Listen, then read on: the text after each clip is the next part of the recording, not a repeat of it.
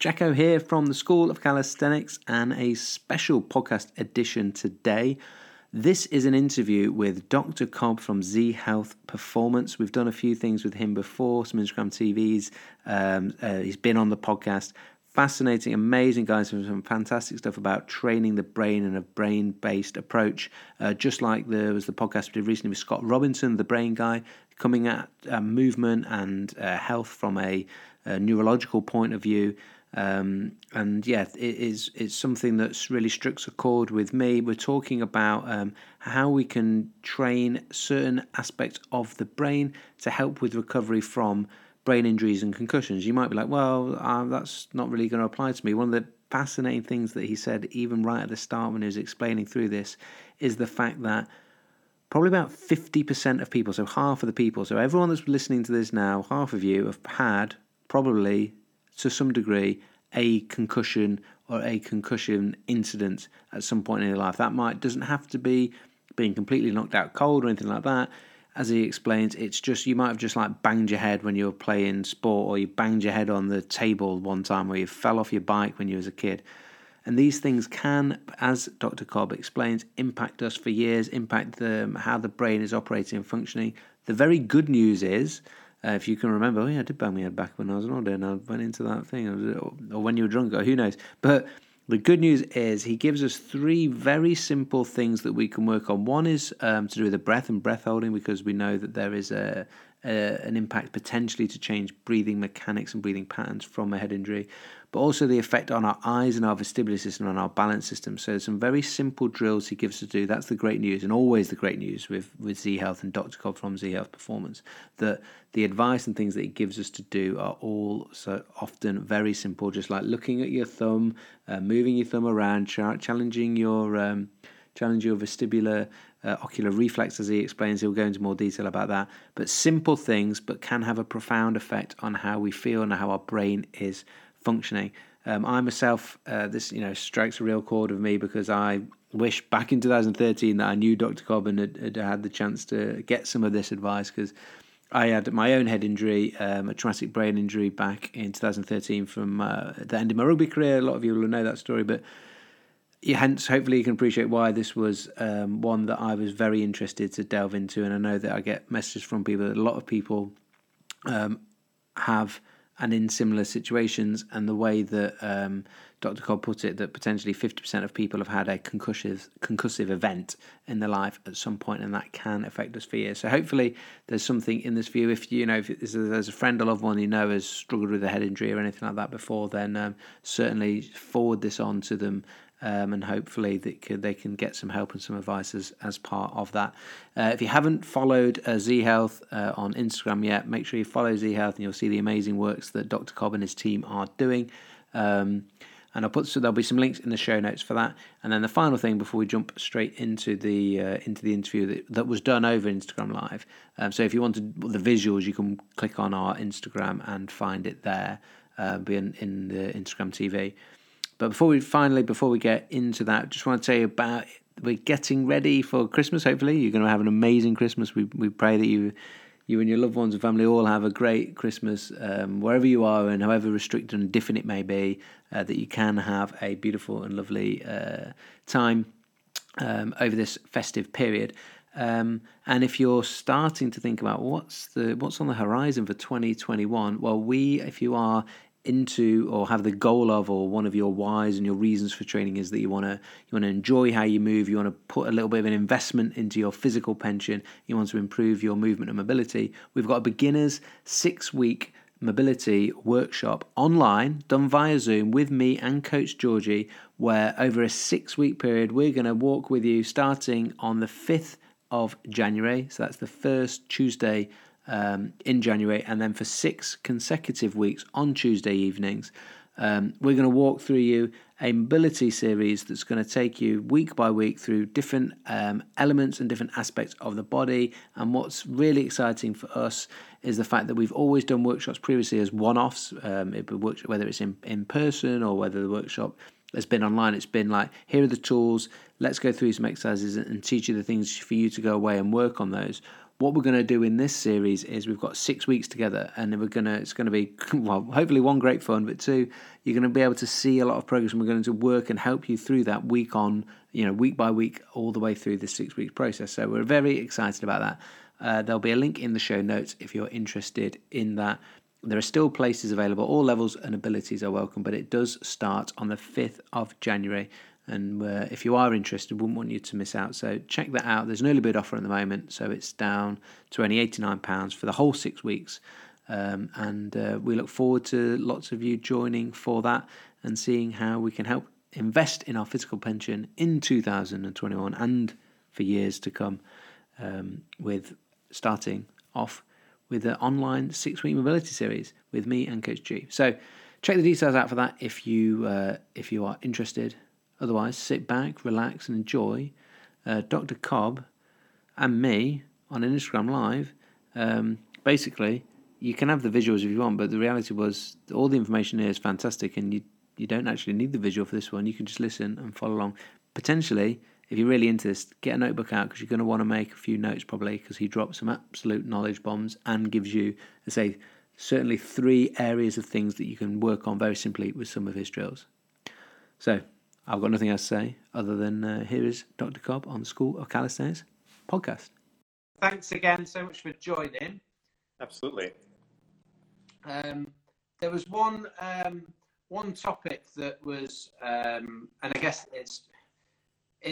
what we can go through today is obviously going to touch on, regardless of whether someone's recovering from a head injury or something, but just what things can sort of go wrong, and what little things can we do to train the brain to be more effective is essentially what we're talking about. And last time I tried to do some eye drills today, because I was like, we're going live with Dr. Cobb, so I need to remember that I've done some of my eye drills. I'm wearing my glasses to try and protect myself from, it's completely pitch black outside now where we are. But yeah, I myself had a head injury, had a seizure on the training field playing rugby. And an MRI scan later showed that I'd had a bleed on the brain. I've since made to what I think is a full recovery, but I'm interestingly seeing some of the research that suggests that if someone's had a traumatic brain injury, their chance of having some sort of gut dysfunction or leaky gut, as they call it, is if you've had a traumatic brain injury, then you will have had to experience that. And then also just some of the things that can potentially change breathing habits from a brain injury, and obviously anything else that you think is there. That's my own little bit of understanding about it. I'm just going to pin a comment to the top. Oh, okay. I know. The title is on it.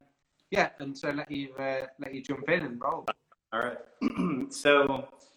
I've done a lot of presentations on concussion and post-concussion rehabilitation. So what I normally like to start off with is just making sure everyone knows a few basic rules. Whenever we work with clients and whenever we're teaching our courses, I tell all of our professionals, you should assume 60 to 70% of the people that you work with have had a traumatic brain injury at some point. Really, that high? Concussion. Because one of the first mistakes I think that's kind of been communicated, and again, I come from the medical industry, so it's our fault. But for many, many years, people believe that in order to have a traumatic brain injury, you had to have lost consciousness. In other words, you need to be knocked out. And the fact is that we now know that that is not the case whatsoever, right? Anything that jars the head, repetitively jarring the head, playing rugby, playing football of any kind, being a boxer, being in MMA, anything that jars the head with regularity has the potential for creating a traumatic brain injury. That's number one. The other thing that I think that we've kind of done a disservice around the world with regards to this particular issue is telling people you're going to be fine in 7 to 10 days.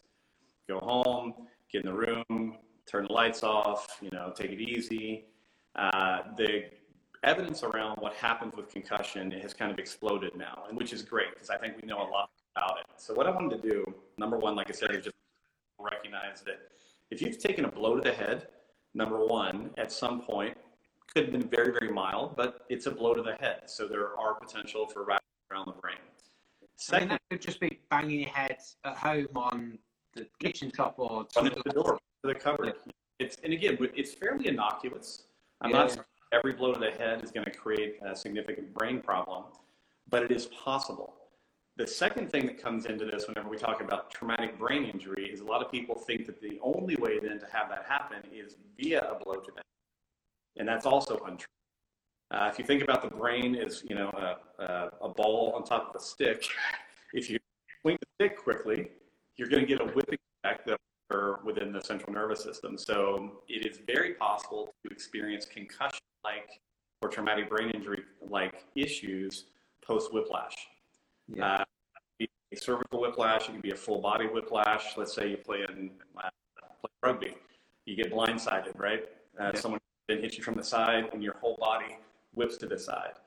Because of the dural connections of the brain all the way through the spinal cord, all the way down to the pelvis, anything that kind of whips the body around will also potentially cause, minor to significant issues in the brain. So I always like to start off telling people, if you think about brain injury from that perspective and think about your own history, there's a possibility for a lot of people that you've had that occur. And then we want to start looking kind of at what manifests neurologically. So whenever you think about a brain injury, there are kind of three primary stages that occur, and these are actually really important. None of this has to be memorized. Just trying to give you background on why we're going to choose certain exercises, why we see certain problems that occur as we move forward. So normally what happens, you take a blow to the head, or you get that whiplash, and you get a kind of an immediate injury. Now that injury it could be bleeding, like you described. That's fairly common. I always tell people, if you get hit in the arm, what happens? Well, you get a bruise eventually. That means that you're bleeding internally. Same thing happens in the head. But we also will get sometimes tearing, like there's little shearing effects of axons. Axons are the sheath around axons. So we can have tearing of neural tissue. We can have bleeding that can occur. So kind of in that initial wave, what happens neurologically, and this is where it starts to get important, is there's a big burst of activity, right? Huge burst of activity. The way that I would kind of connect that to what happens in the periphery, if you get hit with a bat in the arm, there's going to be a big burst of activity. Area occurred, like all the nociceptors, the receptors in the skin, tissue, be active very quickly. So that happens in the brain. So there's a big burst. Now, the way that brain function, I always tell people brains need fuel and activation, all right, in order to stay alive. That's what keeps our brains functioning. And fuel is oxygen and glucose. So whenever we have this big burst of activity, all of a sudden the neurons that are involved in that particular event start to burn through their glucose stores super, super, super fast. So you move into a stage of what's called hypermetabolism. So that area of the brain, hypermetabolic, it starts to burn through all the available fuel stores. And the problem that's really occurring there is because our brains are so smart about keeping us alive, is that another thing that happens with this brain injury is we get this big burst of activity, we start burning through fuel, so your brain immediately basically it's a reflexive process that occurs that begins to decrease the amount of blood flowing to the brain. So the second stage is called the hypermetabolic stage. I'm getting tons of burn of my fuel, but at the same time, I'm starting to experience reduced cerebral blood flow. And reduced cerebral blood flow makes sense in the short term because it's a safety measure. The problem is now, when we go into the third stage of kind of the typical concussion presentation, we move into what's called the hypometabolic stage, where now we've burned through our available fuel, so the neurons that were injured are now going, hey, I need some help here. And that's coupled with the fact that we have this reduced blood flow. Are we talking minutes and hours, or longer? Say again? We are potentially talking years. Oh, right, wow. Cerebral blood flow. I was worried. I was worried you were going to say that. Yeah. So, and this is again one of the big changes that we've seen. As I said, traditionally, whenever we were taught about concussion, we're like, hey, 7 to 10 days, everything will be fine. And your fuel supply will restore. So on the glucose side and the oxygen side, that stuff can heal fairly quickly, right? Our bodies are great at taking care of bleeding. They're great at healing different areas. the biggest issue that we have really, I think for prolonged symptoms, if you want to call it that, injury, is this reduction in cerebral blood flow. So again, years ago, we thought 10 days, that's enough. But now what we see in the research is that most people will show decreased cerebral blood flow for a minimum of a month. And in fact, there was just a study published looking at cerebral blood flow in Division I collegiate athletes in the United States who had suffered brain injury. And they found decreased cerebral blood flow 2 years after the injury. Wow. So this is a big topic for us right now on the neurology side of the world, where we're saying, all right, well, a lot of the post-concussion issues that we see, vision problems, balance problems, digestive problems, sleep issues, anxiety issues, whatever you want to put into that bucket. I'll go through kind of that stuff with you. Yeah. This is one of the big issues that we're starting to think occurs, is that we have initial brain injury, we have these neuronal issues that occur, we get in this hypometabolic state, and now we have not enough blood flow to the brain in order to really help it refuel itself, which delays the healing process and kind of maintains these symptoms over time. Yeah.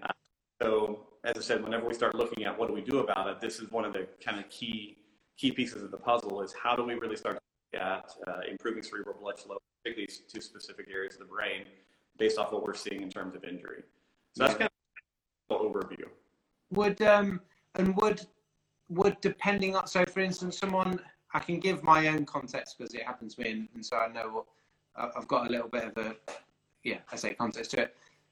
I had a bleed, and they could see on the MRI a scar from where that was, so they could see like this mark on the brain. Depending on where that was on my brain, would that have affected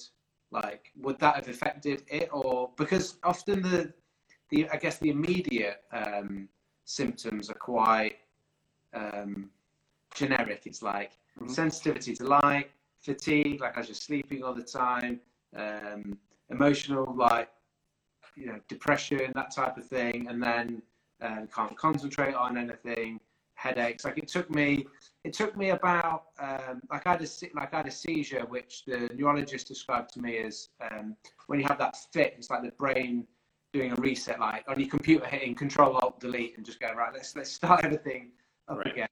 But it took me sort of maybe 5-6 months to get back to a point where I could read a book and sit in front of and watch telly. Like I couldn't do simple things like that. And it took me a year to be able to run without getting a headache. But then once I was able to run without getting headaches, I sort of started to get to the point of feeling like, okay, I think I've fully recovered now. Like I was always told by the doctors that I'd make a full recovery. That was always the assumption of the. Yeah. So I guess to answer the basic question, does the location of the concussion in the brain matter in terms of what you're going to experience? Absolutely. So we have basic buckets that we put concussion symptoms into, right? So there's the physical side, where we have headache, nausea, dizziness, visual, I'm off balance, right? There's a lot of different things that occur on the physical side. So that's the physical bucket. We then have the emotional bucket. The emotional bucket is kind of widespread, but it is usually in the range of inappropriate feelings, whatever you want to call that. It could be depression, it could be anxiety. A lot of times we'll have people who experience significant rage issues. So just and one of the things we're always trying to tell people about the brain is that our cool neocortex, which is the more human part of the brain, its primary job is to inhibit our emotional centers. And so whenever the brain has been injured, often we lose our inhibitory capacity. So all of a sudden, things that probably would have bothered us a little bit now become these raging ideas of, oh my gosh, right, my life's over, things are terrible. So we have the emotional side. So we have a physical bucket, we have an emotional bucket, we also have a cognitive bucket. Again, depending on where the injury occurred, we see a lot of cognitive issues, memory challenges, the ability to focus on a task. So people start to feel like, I can only do 5 minutes. And that's usually associated with my eyes are killing me, my head's killing me. But again, we have within a good assessment of traumatic brain injury, we always have to do cognitive testing as well. And the fourth bucket is actually sleep disorders, because again, typically what we see are, as you were describing, sleeping all the time. Yeah, So, but but then you also have insomnia. So I'm tired, I have brain fog, I can't concentrate, I want to sleep, but then when it's nighttime, because I have hormonal dysregulation, now I have insomnia at night and I want to sleep all day. So it can be incredibly problematic for getting back into a normal life. Yeah. Well, it affects everything, doesn't it? Like, and this is the thing why the brain. It's your brain. Yeah, do you know what I mean? But it does. That's. But we don't. But often when we think about training, we think about function. We sort of like compartmentalize things, and we forget that the essence that at the heart of it all is the heart of it all. You know what I mean? The brain, of which, by the way, your positioning is exemplary for the brain picture behind you. I hope that that's on purpose. If it's not, then it's. We're going to talk about this thing. Yeah, so it's like I said, whenever you're working with concussion or you're trying to rehabilitate yourself, it actually is very useful to sit down and take a little personal history and use buckets and write it down and go, okay, physically, what am I experiencing? Emotionally, what am I experiencing? Cognitively, and then sleep-wise. If you start with those 4 buckets in mind, all of a sudden, something that feels overwhelming, like, how am I ever going to get over this, will start to make more sense, because you may not have everything right in the physical side. Maybe your biggest issue is my eyes bother me when I try to read. I don't get headaches. I don't get nausea. I don't feel dizzy all the time. But that is, so now we have the emotional side. I'm more prone to X. Cognitively, I'm having trouble with long-term memory. So the reason that I like to have people kind of start with these buckets is to start to recognize that different brain areas are impacted by different brain injuries. On the whole, where I normally recommend that people consider starting, however, is related a little bit to brain anatomy. All right, so I'm going to slide out of the way. On my picture there, yeah, I have the blue. The blue is kind of the neocortex. If you look at the colored parts, the reds and oranges, we're now talking about deeper parts of the brain. Talking about the thalamus, and then specifically underneath that, you see what's called the brainstem. Yeah. Now, the brainstem is composed of 3 different components. The midbrain is at the top, and in the middle is the pons, and at the bottom of that is the medulla. Midbrain, pons, medulla. And one of the things that we're seeing and learning is that if we take a cohort, right, we take 1,000 people that have had head trauma, and we follow them over a couple of years, the question you have to ask is, what are the most persistent symptoms that people show, number 1, and then number 2, where in the brain those areas or those activities typically lie. Yeah. So the longest lasting problems that we generally see after traumatic brain injury are visual problems and vestibular problems. And that very specifically to these areas of the brain. A lot of your visual movements of your eye are in the midbrain and the pons.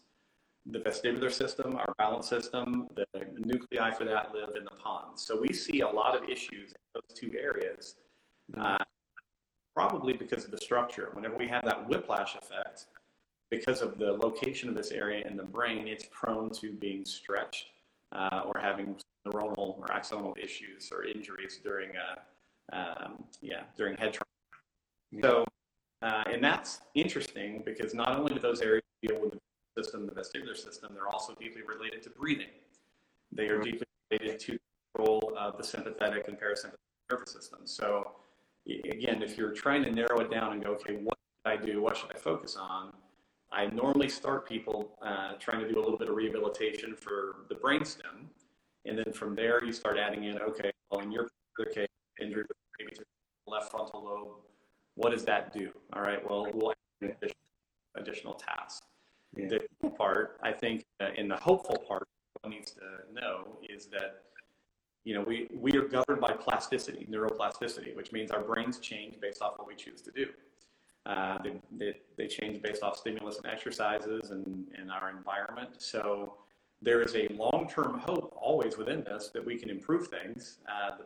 Sometimes the issue is that the advice we're given is just completely insufficient. You sometimes have to get very focused on solving some of these problems and just recognize that it takes some time. Yeah, I think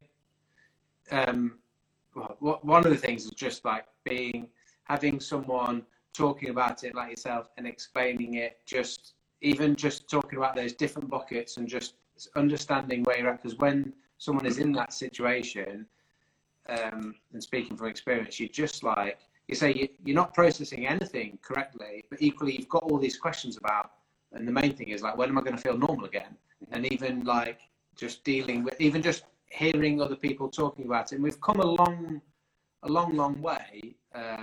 You know, if I think back to, I must have had 10 serious, let's call them serious concussions in my, through a playing career of like over 12 years, that at the beginning, we would just laugh at each other that he couldn't remember. I mean, I remember one guy, like, he couldn't remember his girlfriend. He thought he was going out with his ex-girlfriend. Everyone thought that was hilarious because we didn't know the impact of it. And then, you know, 7 days, 10 days later or whatever, it's like you feel normal and you go and play again.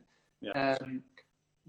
There's just a couple of things, because I'd like to get into then actually, you know, one of the great things about what you guys do as Z-Health is going, right, we know that this part of the brain does this, or this part of the brain might be affected, as you just said, that midbrain and the medulla, and going, right, well, if we can't physically get in there and do anything to it, but we know that if we do, they control the eyes. So if we do some eye drills, it's going to help with that. I just thought that there's just one thing before getting into some of that, of just history-wise of like understanding brain injuries.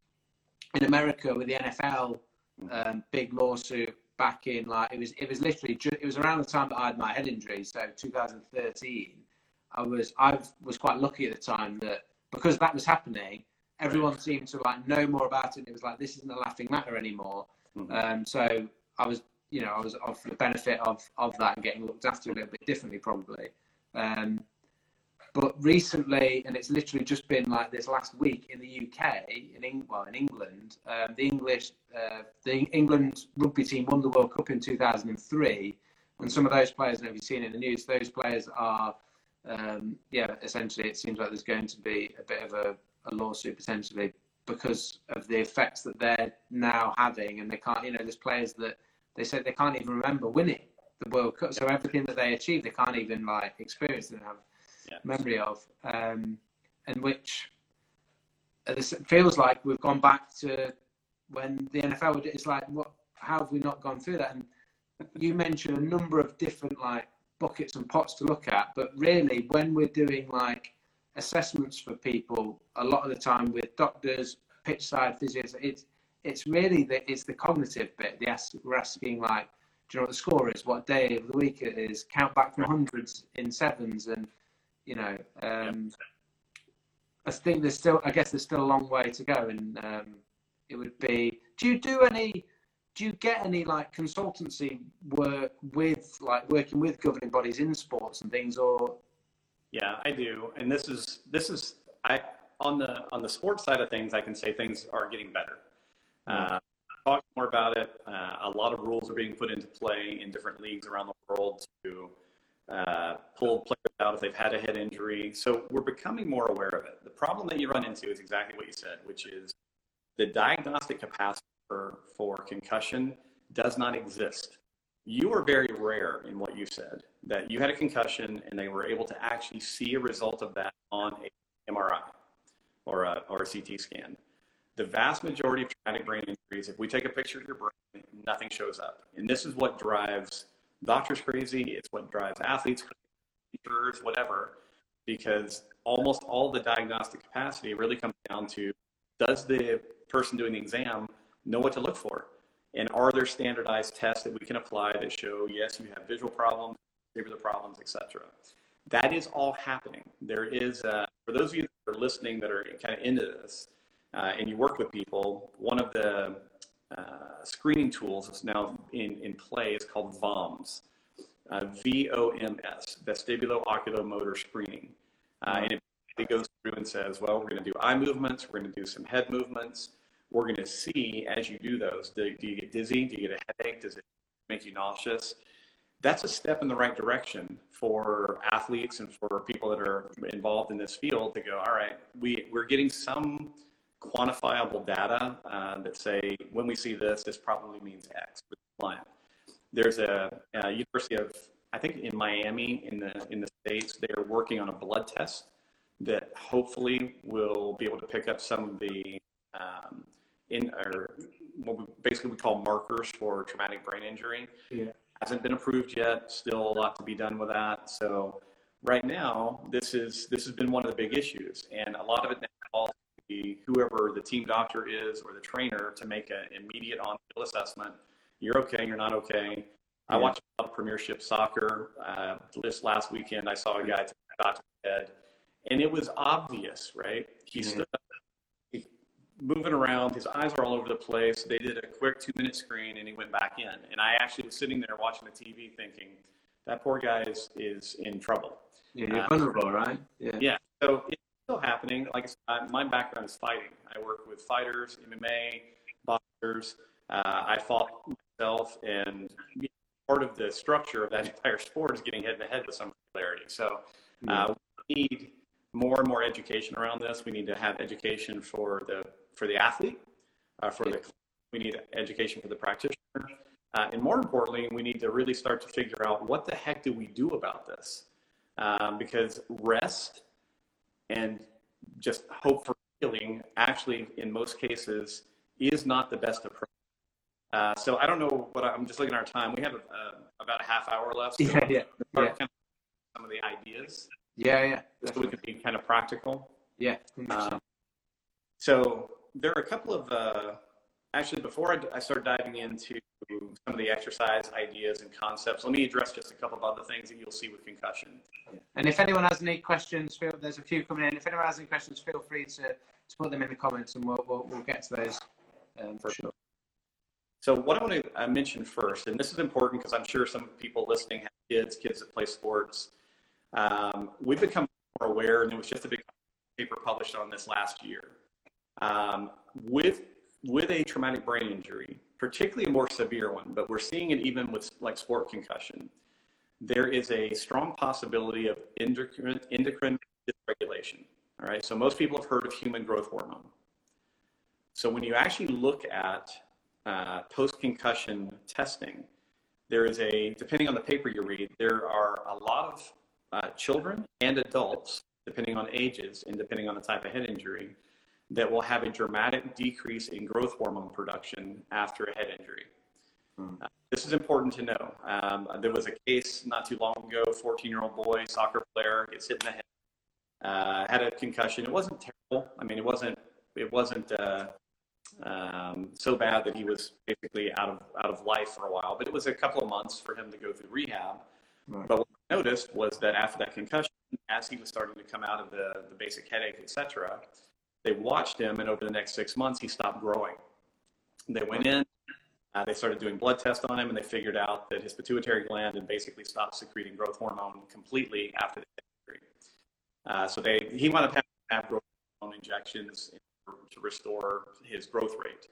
Now, that's been talked about in children. We are now starting to also see that in adults. So a lot of people will have a head injury, and as a result of that head injury, they start to feel like, well, I'm gaining weight, I'm losing muscle, I'm having all this stuff happen because I'm not able to exercise. Yeah, but you may also be suffering some degree of endocrine dysregulation. So there's growth hormone issues. There's also adrenal issues. We will sometimes see significant loss of what are called corticosteroid production as well.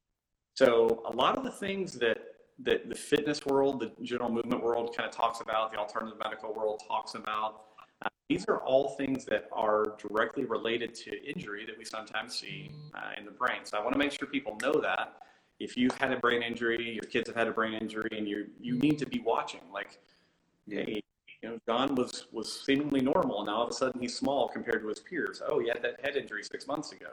Yeah. It's worth consulting with a specialist to say, can we check this out? So I think that's really important. Yeah. So there's the hormonal side. There are a couple of things to recognize as well. There are gender differences. Very often females will suffer longer and more intense symptoms post-injury. Now, in the research, we don't know if simply because of kind of societal programming that they're more willing to say, yeah, I have headaches, I have nausea, or if there's something mechanical. We don't know for sure. The supposition right now is that females who suffer a head injury may have longer standing issues simply because of smaller amount of neck mass, neck musculature to protect the brain. But again, just being very practical, that's pretty well known and something that you see. The third thing I'll mention is on the prevention side. One of the key things we're starting to see as well is the prehistory. So if you have, and this is the simple part, if you have a history of motion sickness and then you have a brain injury, statistically, you are more likely to suffer long-term problems with your eyes and your inner ear. So again, there's a grouping of different things we're starting to look at that maybe are an indicator. And the way that we look at that is from a prevention standpoint, right? Any client that I work with, I'm going to ask, do you have a history of motion sickness? Because I'm already interested in their eyes and their vestibular. But it's something that you want to know so that if that is you, if that is in your history, then a part of your regular training should be making sure that your eyes, your inner ear are actually functioning pretty well. We're trying to reduce any poor outcomes should you experience a brain injury at some point. Yeah. So I want to make sure I covered those few things. I think those are important to know. Now on the what do I do about it side of things? Yeah. Here's where I normally start. I normally start with breathing. All right, and I'm going to explain why I like to start with breathing first and foremost. So we talked about this brain picture up here, and I said that whenever we whip the brain around, the areas that we're interested in primarily are the brainstem, on the top of the midbrain, then the pons, and then the medulla. Well, the midbrain, in terms of breathing, the midbrain is in charge of kind of monitoring what's going on with breathing, and it helps prepare us for having basically air hunger, right, for being out of breath. So there's a part of the midbrain that if, let's say I'm out for a run, right, and I'm jogging along and I decide, okay, for the next 50 meters, I'm going to sprint. The decision that you make to sprint, your midbrain will immediately start preparing itself to go, okay, we're going to be a little starved for air here. Right. And then there's another part of the midbrain that becomes more active as we're experiencing that air hunger. Now, why that is really important in the concussion rehab world is you have to go all the way back. Remember, the problems that we suffer is a decrease in cerebral blood flow, right? So we need to figure out ways to increase blood flow to the brain. So I'll just kind of put this into a little package. So hopefully, so imagine that my midbrain has been, as a result of that injury, I'm now losing my very precise capacity to monitor what's going on with my breathing. Yeah. One. And number two, because that area of the midbrain is associated with fear responses, I become more fearful of being out of breath. All right. Okay. Yeah. Now, why that's really important is that will often trigger overbreathing, hyperventilation, right? So I'm sitting around, I'm watching TV, and for whatever reason, I'm breathing too fast for my current activity level. What most people don't know about overbreathing is that overbreathing does this to the blood vessels in your brain. It constricts them. Mm-hmm. So whenever I'm in a hyperventilated state, I am causing a decreased cerebral blood flow that is coupled with the already decreased cerebral blood flow with a brain injury. So from that perspective, one of the things I really like to get people focused on in the beginning is we need to work on your breathing in whatever way that we can. But I particularly like to get people focused on long exhalation focused breathing and breath holds, right? So if you're taking notes, you want to go, okay, what the heck do I actually do? Yeah. Exhalation focused breathing and air and breath holds. Both of those exercises are going to do good things for the brain, right? If I do a long exhalation and I'm paying attention to it, that's going to decrease the amount of air that I'm taking in. So that's going to my overbreathing, number one. Yeah. The breath holds themselves will magnify that, and both of these are going to be sending signals to that midbrain area to say, listen, we need to get well. Yeah. We're going to be experiencing air hunger. So there's obviously, you can do all that seated, right? You can just sit in your chair, do 2-second inhale, 6 to 8 second exhale, and do that a lot. Part of concussion rehab is volume.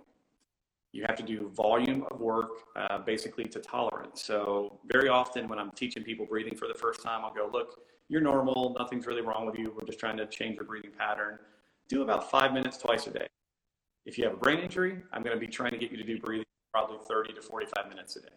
Yeah. So we're going to extend that time frame, extend that volume out. But you need to make it comfortable and you need to make it doable, because sometimes it's hard to remember what you're supposed to do anyway. So, so that's great in that, for breathing is something that's coming up a lot, and whether someone's had a head injury or not, the notion of being stuck in a bit of an over breathing pattern because we're a bit too stressed. There's other things that can cause us to be in that, and those two really simple things you've said there, like I always say to people, you're gonna be breathing anyway, so bring some awareness to it and think about how you're doing it.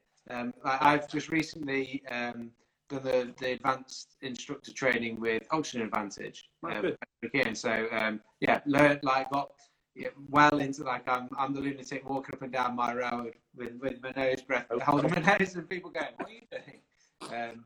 But it makes a massive difference when and that's what I guess I've been wondering a bit of, have my breathing patterns and habits and my CO2 tolerance with breath holding always been bad? Because I was one of the fittest guys in our team, like from a fitness point of view when I was playing rugby. Or actually, was my head injury something that changed that, and it's something that I'm having to work my way through?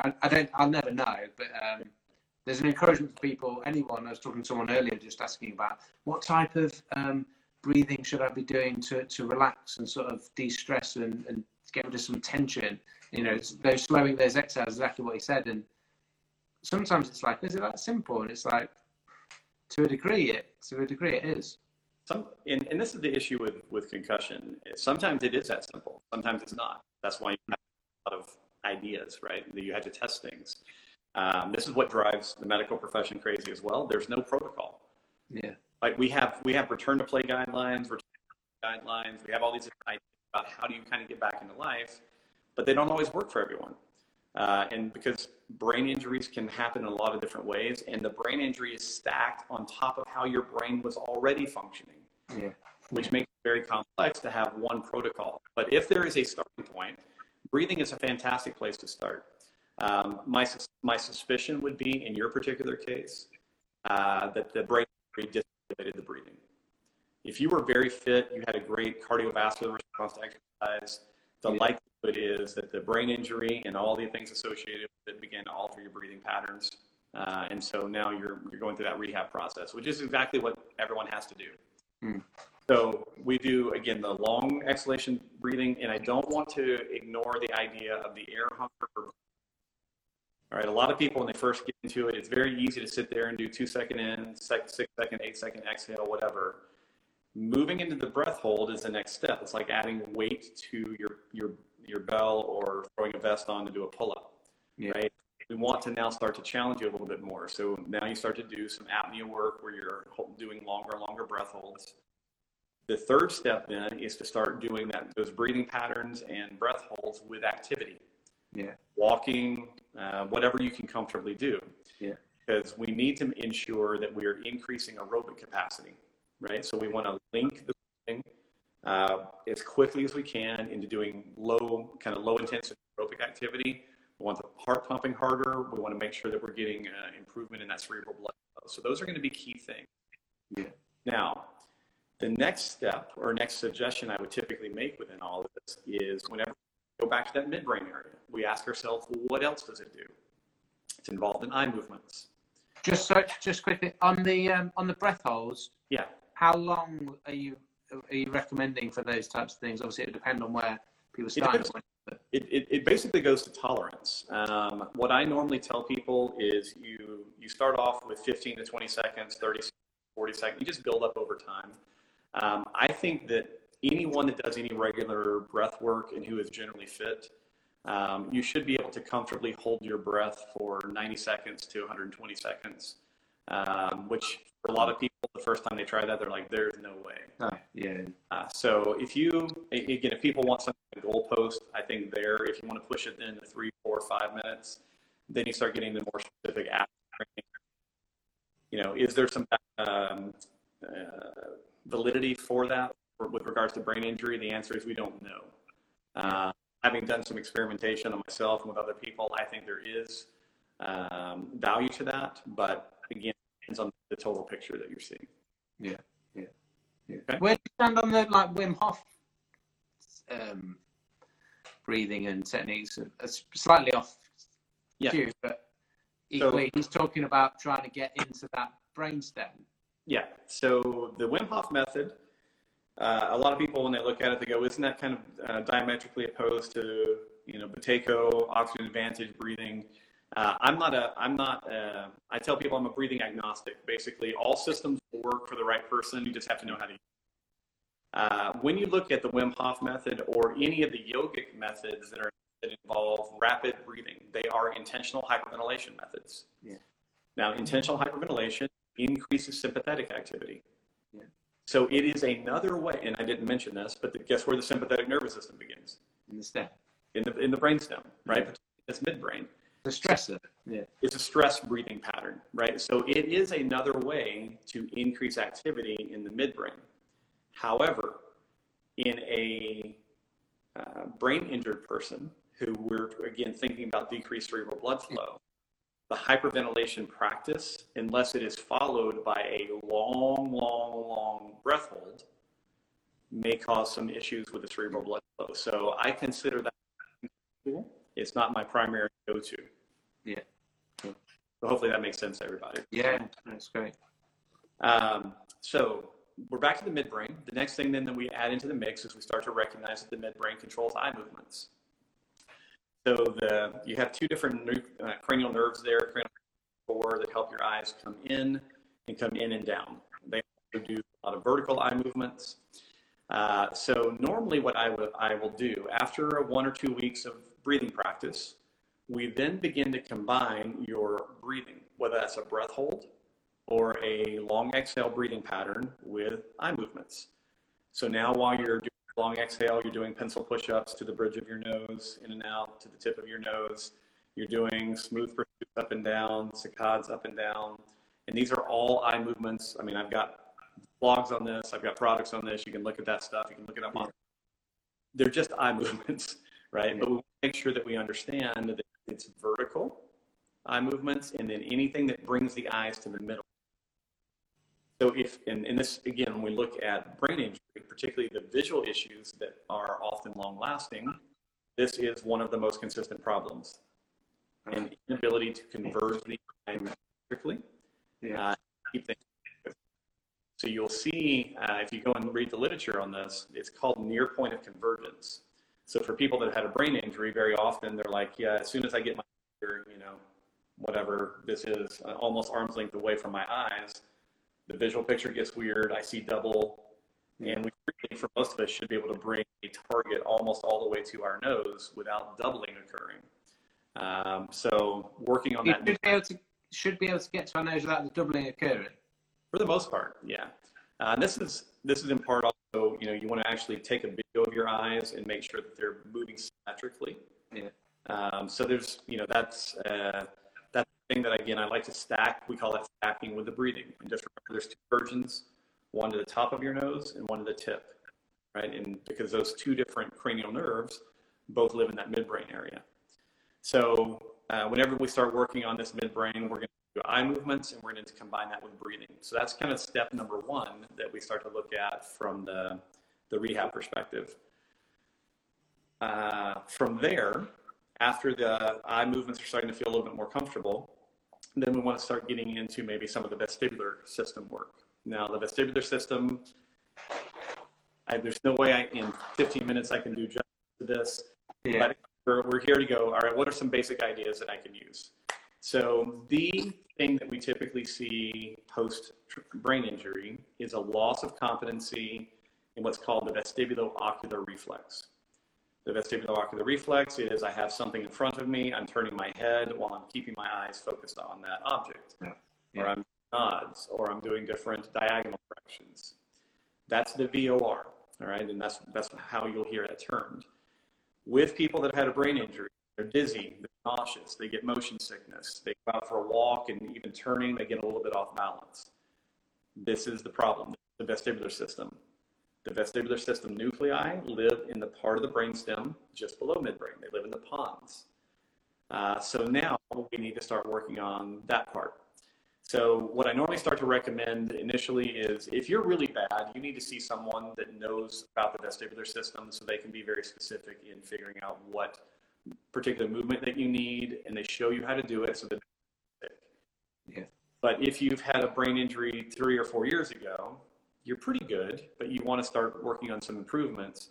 It's pretty easy to just start some basic VOR stimulation that you can do throughout the day. Okay. So, basic idea is you need that visual target, usually about arm's length, maybe a little further, because you don't want your eyes converged right now. You actually want your eyes to be relaxed. You want the visual target to be clear. So yes, you can use your finger, but if you use your finger, look at the fingernail and make sure that it's actually clear. If it's not clear, you need to find something and hold it out there, because the goal is, as you're going through these head movements, that the visual picture stays clear.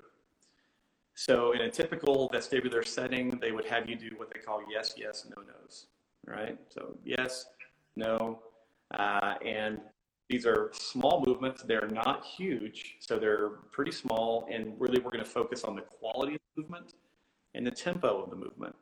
So the quality is going to be governed by, do I see it clearly or do I not see it clearly?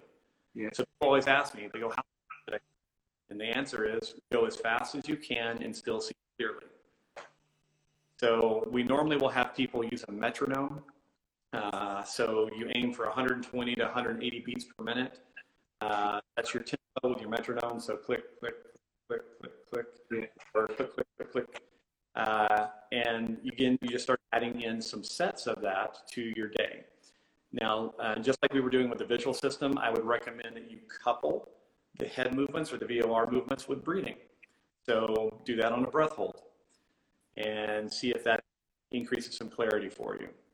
It's a really, really easy thing to do, particularly in the beginning. You do it seated so you feel safe, but then you need to do it standing in maybe a wide base stance.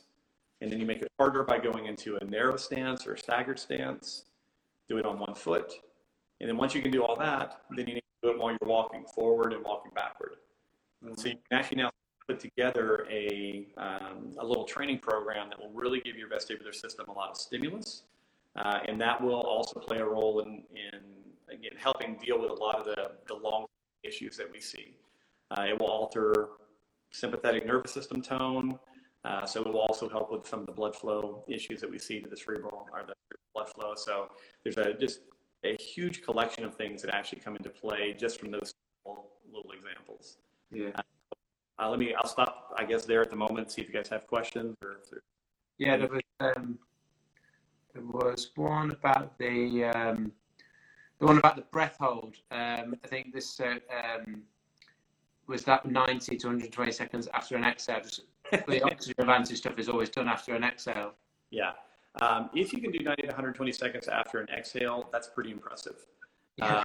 In the beginning, it's after an inhale. So it's an inhale for that period. Over time, if you can work toward getting toward 90 seconds full exhale, I don't know why you would need to do much more than that unless you are a free diver. So that, again, I would focus first on post inhale and then work toward post exhale. Yeah. Do you understand the underlying mechanism for hormonal dysregulation? I might be able to see. Is it direct injury to the pituitary? Yeah, direct injury to the pituitary gland. So the answer is we don't know. Because of where But if you don't know, no one knows. That's why I'm thinking. Because of where the pituitary gland lies, it is possible it's a direct injury, but the likelihood, honestly, is it's secondary injury based off a decreased amount of information from brainstem or other cortical areas sending inputs to the pituitary. In neurology, we talk about what's called dysthesis. Basically, what that means is if I have a brain injury here, anything that part of the brain feeds will show an injury 1 week, a few days to a week later. So in other words, I take a brain scan, I see a problem here.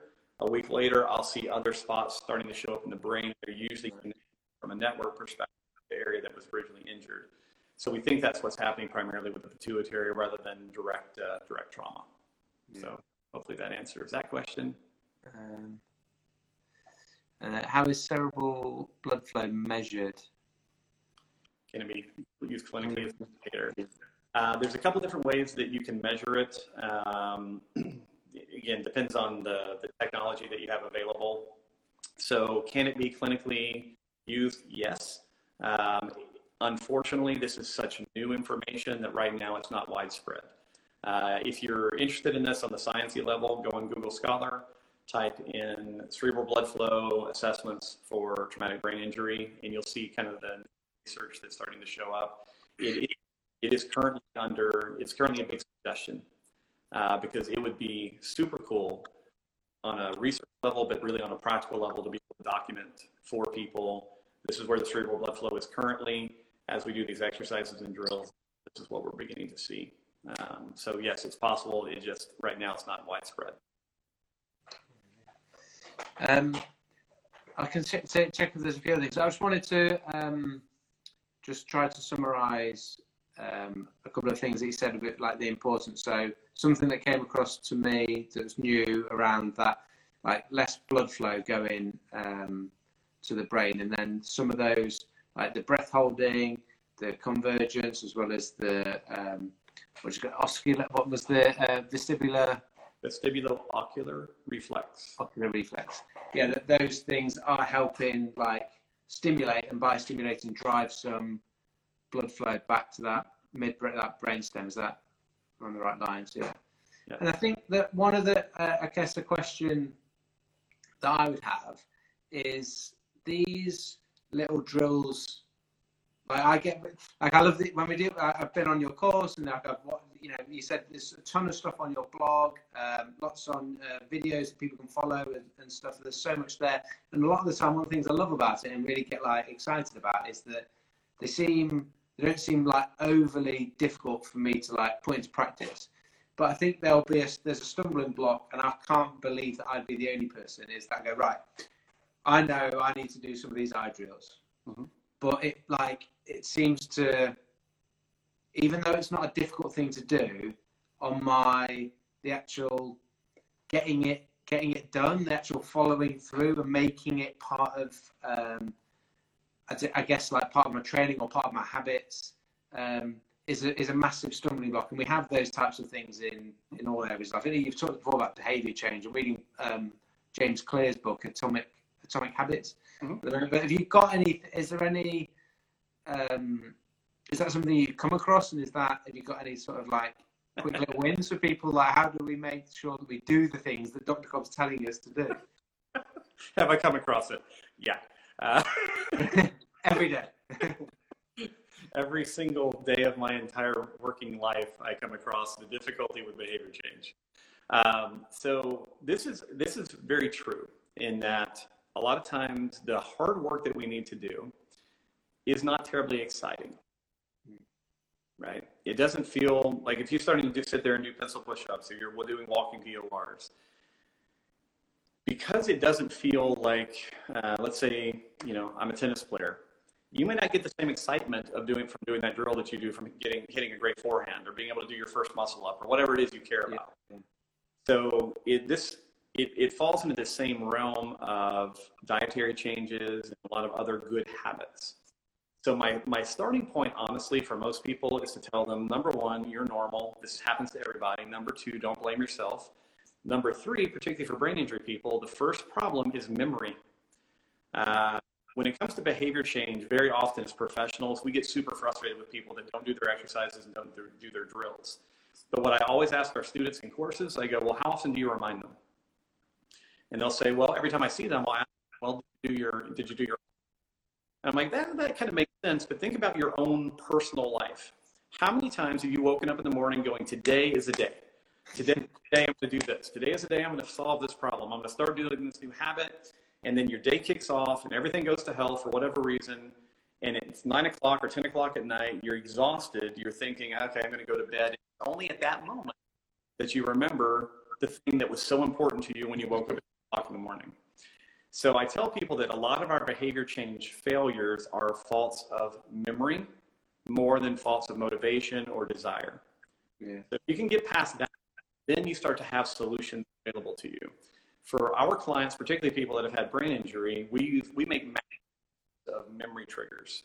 And what I mean by that is I will ask them to set an alarm, goes off every hour on the hour. And we attach something to that alarm. I use a lot of visual things. Years ago when I first kind of starting in the behavior change world with clients, I used a lot of on computer screens. I had people go out and buy those little colored office dots. Yeah. And have them put it on the screen, and I would go, every time you see that blue dot, you do X. Yeah. So the struggle often, I think, particularly for athletic people, is we feel like 30 seconds of work isn't going to get anything done. But if it's not hard, if it's not effortful, if I'm spending 45 minutes at it, then I start. And that's kind of a ridiculous idea, but I understand it. We call it the work ethic problem, right? You've been successful in a lot of things in your life, and you feel like you were successful because you worked so hard at it. Well, the fact is you work consistently at it. Yeah. And so we're always trying to get people back into that idea of figure out a way to at least get started. Because usually if you can do 5 or 10 seconds, you'll wind up doing a minute. And that accumulates over time. So yeah, that's my, obviously I have an entire course on behavior, but in the real world, the most practical thing that you can start off with is providing regular memory triggers, either through equipment, set it up in front of them so they see it every time they sit down, use colors, use some kind of reminder. If you're a movement professional and you work with clients all the time, figure out a text service that will allow you to send automated text to them 4 or 5 times a day. Hey, I'm watching you, you're doing your drills or whatever you do, so that, again, they're getting that regular reminder. They don't want to irritate you. You don't want to fail yourself, right? You know these things are for you know that you need to do them.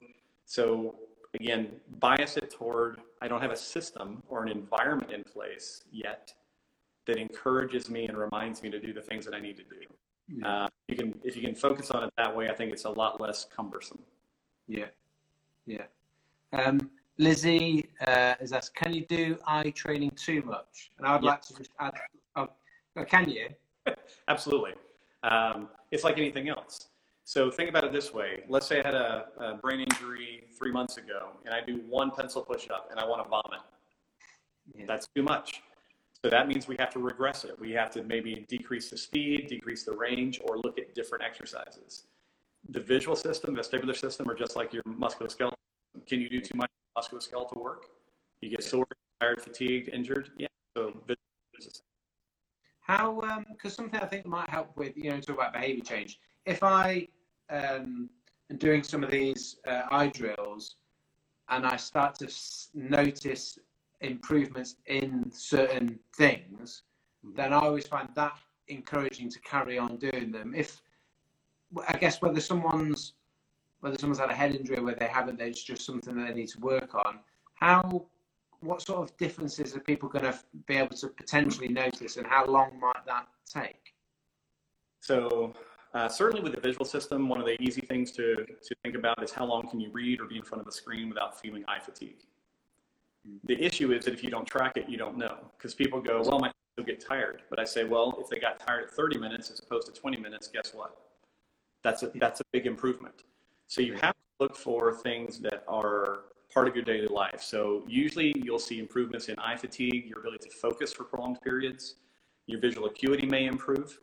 Another thing that a lot of people will find is if they do enough visual and vestibular work, a lot of their chronic neck, shoulder, and back stiffness will begin to improve.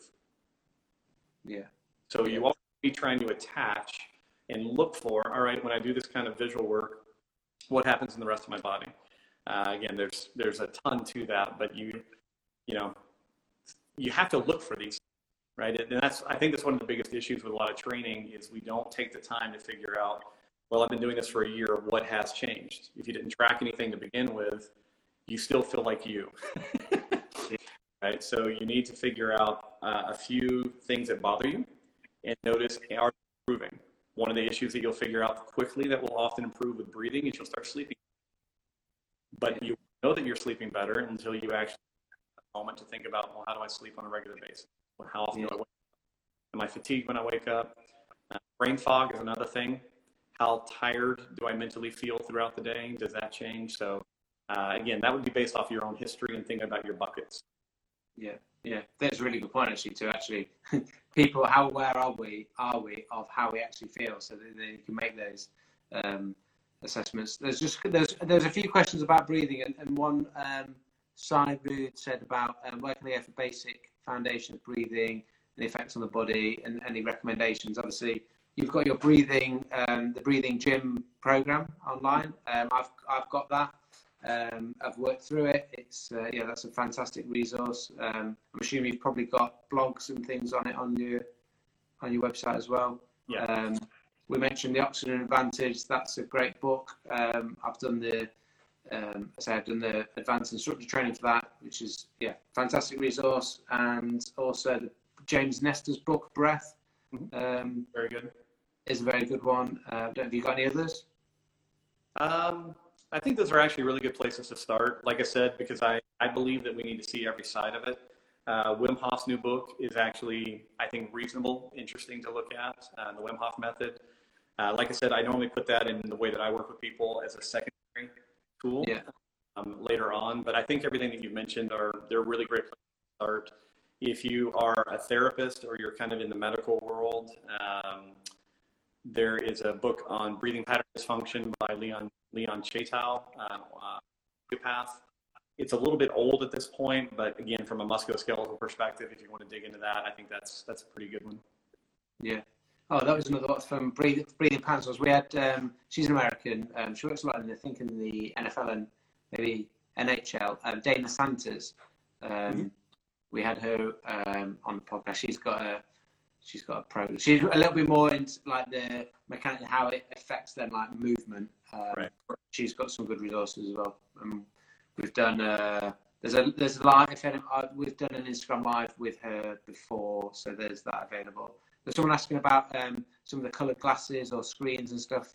We did an Instagram live with Dr. Cobb. Maybe was it about a month ago? But that's on. People can watch that one back. Very quickly, colored glasses can be helpful. Yes. What color? You have to test. That's the basic answer. Reds, blues, greens, ambers, and dark grays are the 5 colors that I probably test the most. Really cool study a couple of years ago looking at athletes concussed. And they basically were looking at photophobia, like light sensitivity, sound sensitivity. And they just left the athletes. They said, hey, try colors. Find the one that you like the best. And that worked out well. So the recommendation was post-head injury, do test colors. Choose the color that makes you feel the best, decreases the amount of stress that you're feeling visually. So yes, they can be helpful. There's a lot more to it than that from our perspective, but that's a easy, fast answer. Yeah. Awesome. Well, thank you so much again for your time. Like, as someone's actually put on your website for you in the comments. But yeah, if you don't follow, if you're one of our followers and you don't follow Z Health Performance and Dr. Cobb, make sure you head over there. There's like fantastic information you put out on just on Instagram, but also your blog. Get signed up to the blog, because you're going to get a little email in, which is going to be, it's always just a little nugget of like information that, if you're just interested at all in like health, fitness, wellness, improving how your body works, as we said right at the beginning, like the brain dictates that, and you guys are, as I've seen, the experts. I don't think there's anyone else that is in the same ballpark as you. So can't recommend your stuff highly enough. So thank you so much for your time again. I really hope that these things that you've talked about from a rehab point of view for people get into the mainstream of advice. Once someone does, rather than just turn the lights off and sit in a dark room. That was try not to stimulate yourself, because that was the thing. Like with the head injury, it was very much like trying to stimulate the brain, whereas you're coming at it from a point of view of going, we know which parts we actually do want to try and help with that recovery process. Well, I wish I met you 7 years ago. Well, my hope is that things will improve. I think that, again, researchers all over the world are trying to make this better for people. We're learning a lot more, and thankfully, we're slowly getting people away from the idea that rest is the answer.